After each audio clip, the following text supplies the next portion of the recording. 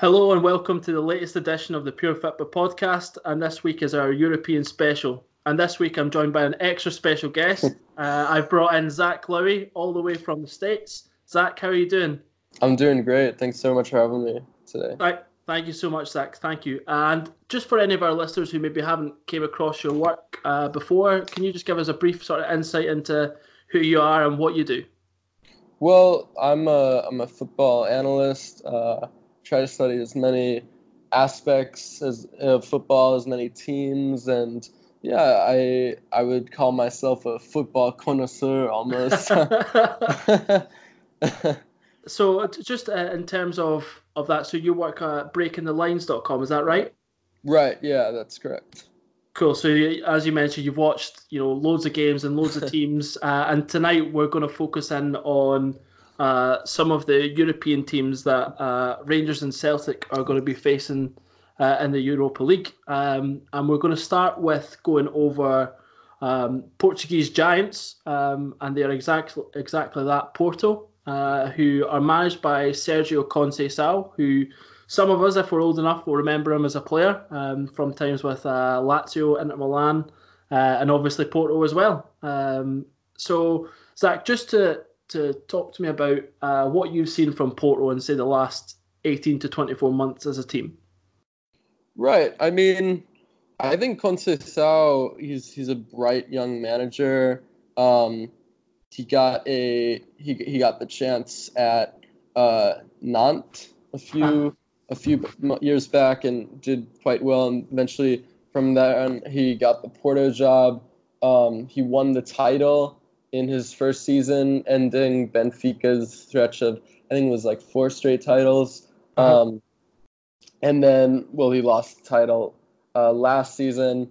As a manager, I think that you could maybe classify him under the more pragmatic, definitely a pragmatic kind of manager. I've sometimes likened him as a poor man's Diego Simeone.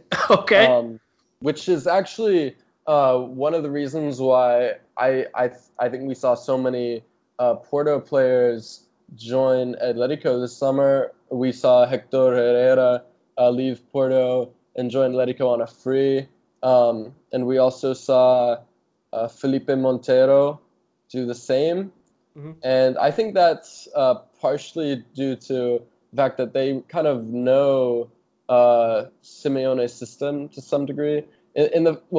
Just the fact that Conceição is sort of the same ilk as Simeone, if you will. So yeah, I mean, he likes to play a 4-4-2, and he's played a 4-3-3 at times, but I think he's definitely more inclined to use that 4-4-2, especially over the course of this season.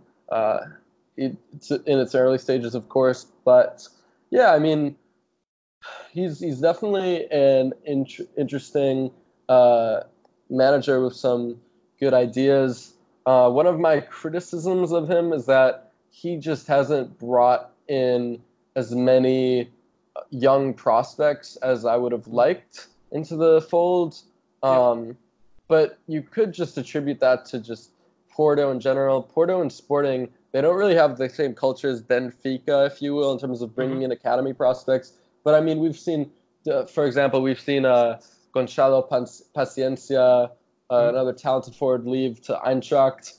And I mean, you could say that he likes physical kind of warriors in the midfield, similar to Simeone. You know, he had in that midfield, he's had likes of Sergio Oliveira, Danilo Pereira, Hector Herrera, and with Herrera leaving to Atletico, he replaced him with Mateus Uribe, who's very much of that same sort of ilk. Brought him in from America in Mexico City, of course. Yep.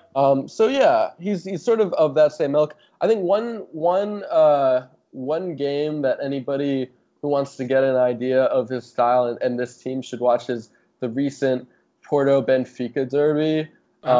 Porto managed to win 2-0, and it was just a very interesting performance. I think just in terms of really exposing Benfica's weaknesses, exposing them down the wings.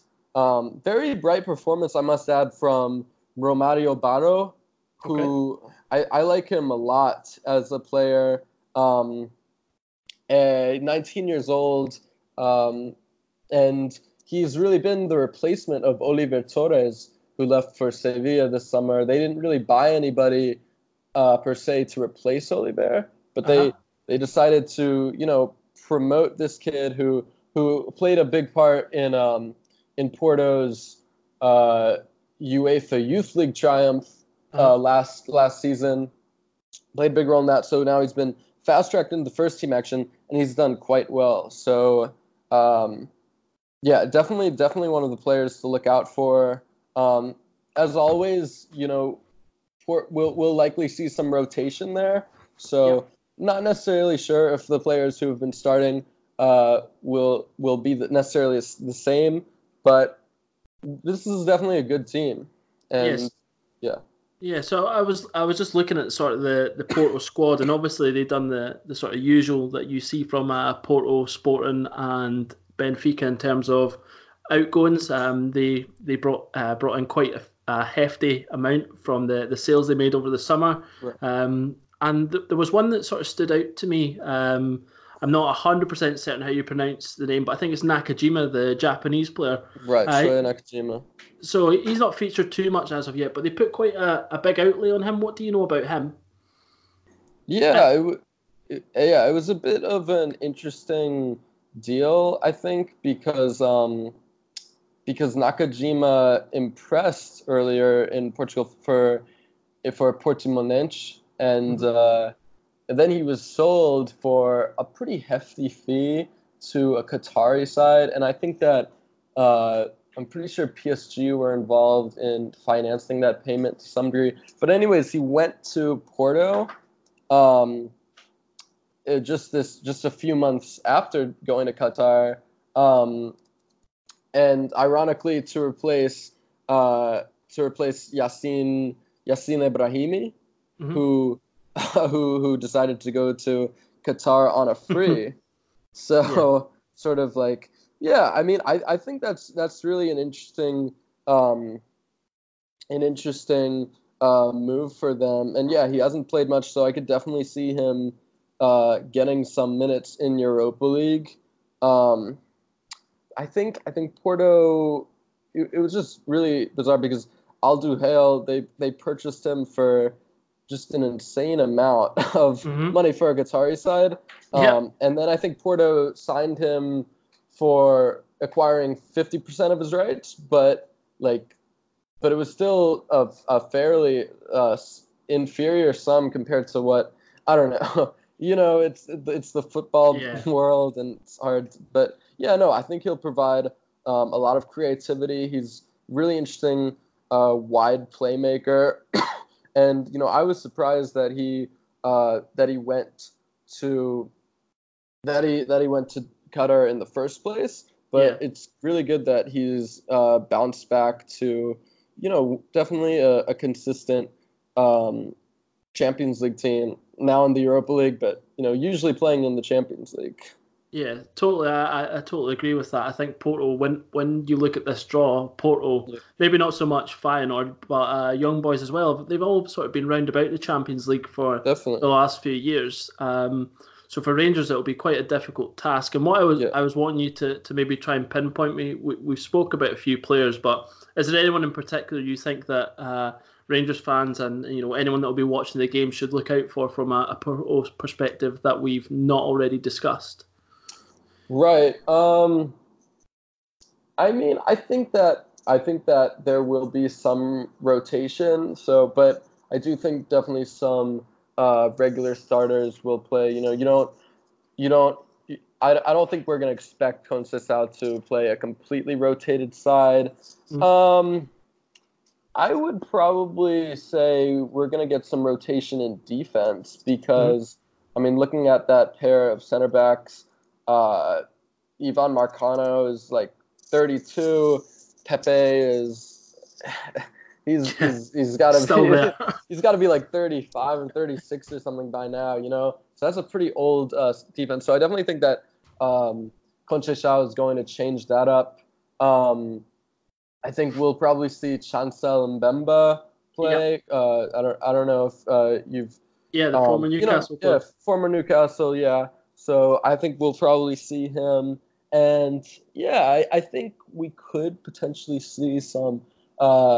We could potentially see Conceição give some minutes to youth players, which I'm hoping for. He's like I said, he's kind of been strict when it comes to that. But potentially Diogo Costa in goal. He's the one goalkeeper who's really impressed me. I think he's the future of Portugal's goalkeeping position once Rui Patricio hangs it up from international duty. And interestingly, they Porto decided to loan out Vana, who's an experienced backup, to Famalicão on the final day.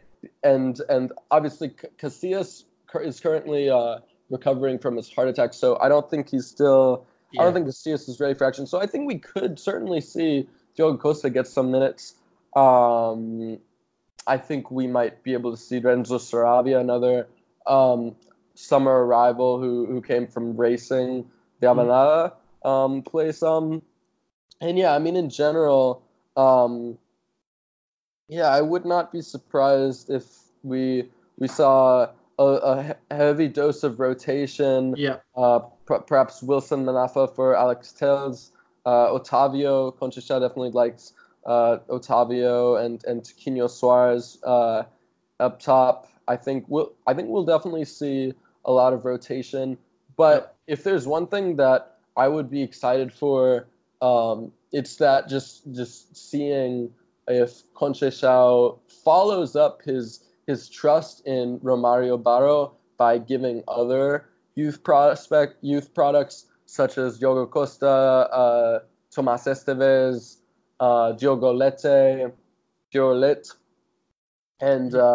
and more opportunities, because Porto really has so much talent. It's just on Conceição to give them that opportunity. And Fabio Silva too. Fabio Silva's really promising striker who I could definitely see getting some minutes for sure. Yeah, Fabio Silva was a name that I had sort of benchmarked for looking out for, because I know there's quite a lot of depth in the Porto forward line. So you've got potential to play him with Marega or Abukar or Zé Luis, who Rangers played against last season when he was at Spartak. Right. So it'll be interesting to see what Porto will do over that case. I guess that the final sort of couple of things I want to ask you, Zach, just before we finish up, was if Rangers were to try and exploit Porto in any sort of ways, what would you sort of look at, and what would you try and target in terms of an opportunity? It's a good question. I mean, it definitely depends on who's playing, right? I mean, I think that, it really depends on going into the lineup. I think that if we're talking about exploiting potential weaknesses, I think definitely the fullbacks could be considered one. In terms of just looking at the threat on the wings, I think we'll be getting some decent rotation and potentially see Nakajima. I'm pretty sure he's fit to play, and Nakajima and Otavio, which should be decent enough. But midfield, I think that I'm interested to see what happens in that regard, because there's not that much depth, if you will, in terms of that. So I think that if we see guys like, to name a few, Mamadou Loum, Bruno Costa, Sergio Oliveira get opportunities to rotate in for the first choice, Danilo and Uribe, I think that could definitely be a potential weak spot. And that would definitely be one area that Rangers could exploit. Definitely the center of the pitch. trying to find holes in that for sure. Yeah, that sounds like so. Rangers' strength just now is they play a sort of 4-3-2-1 with the two Right. behind the striker being sort of inverted. So certainly playing through the middle is something that Steven Gerrard likes to do. So that's something we'll certainly look out for. Yeah. So the games are coming up thick and fast. So we look forward to seeing both these teams in action and hopefully referring back to some of the players you spoke about, Zach. Yeah. And thank you so much for giving us your time today and your insight into Porto. Yeah, and I definitely think, just to add, I think that if Sho Aribo gets the start, I could definitely see him exploiting a rotated Porto midfield. I definitely think he could be someone that Porto have to look out for. Yeah, I think Aribo's definitely been a player that has excited Rangers fans, and he's really good at playing in between the spaces and in between the lines. So hopefully that's something that we can see. Zach, just to round up again, can you just remind the listeners where they can find you? Right, yeah, just find me at Zach Lowy, ZICHLOWY on Twitter. And if they want to check out any of your work that you've done before? Right, Breaking the Lines, that goes Flow FC, L'Ultimo Uomo, El Nueve Medio, just a few of the outlets I write for. Perfect. Thank you so much, Zach. Of course.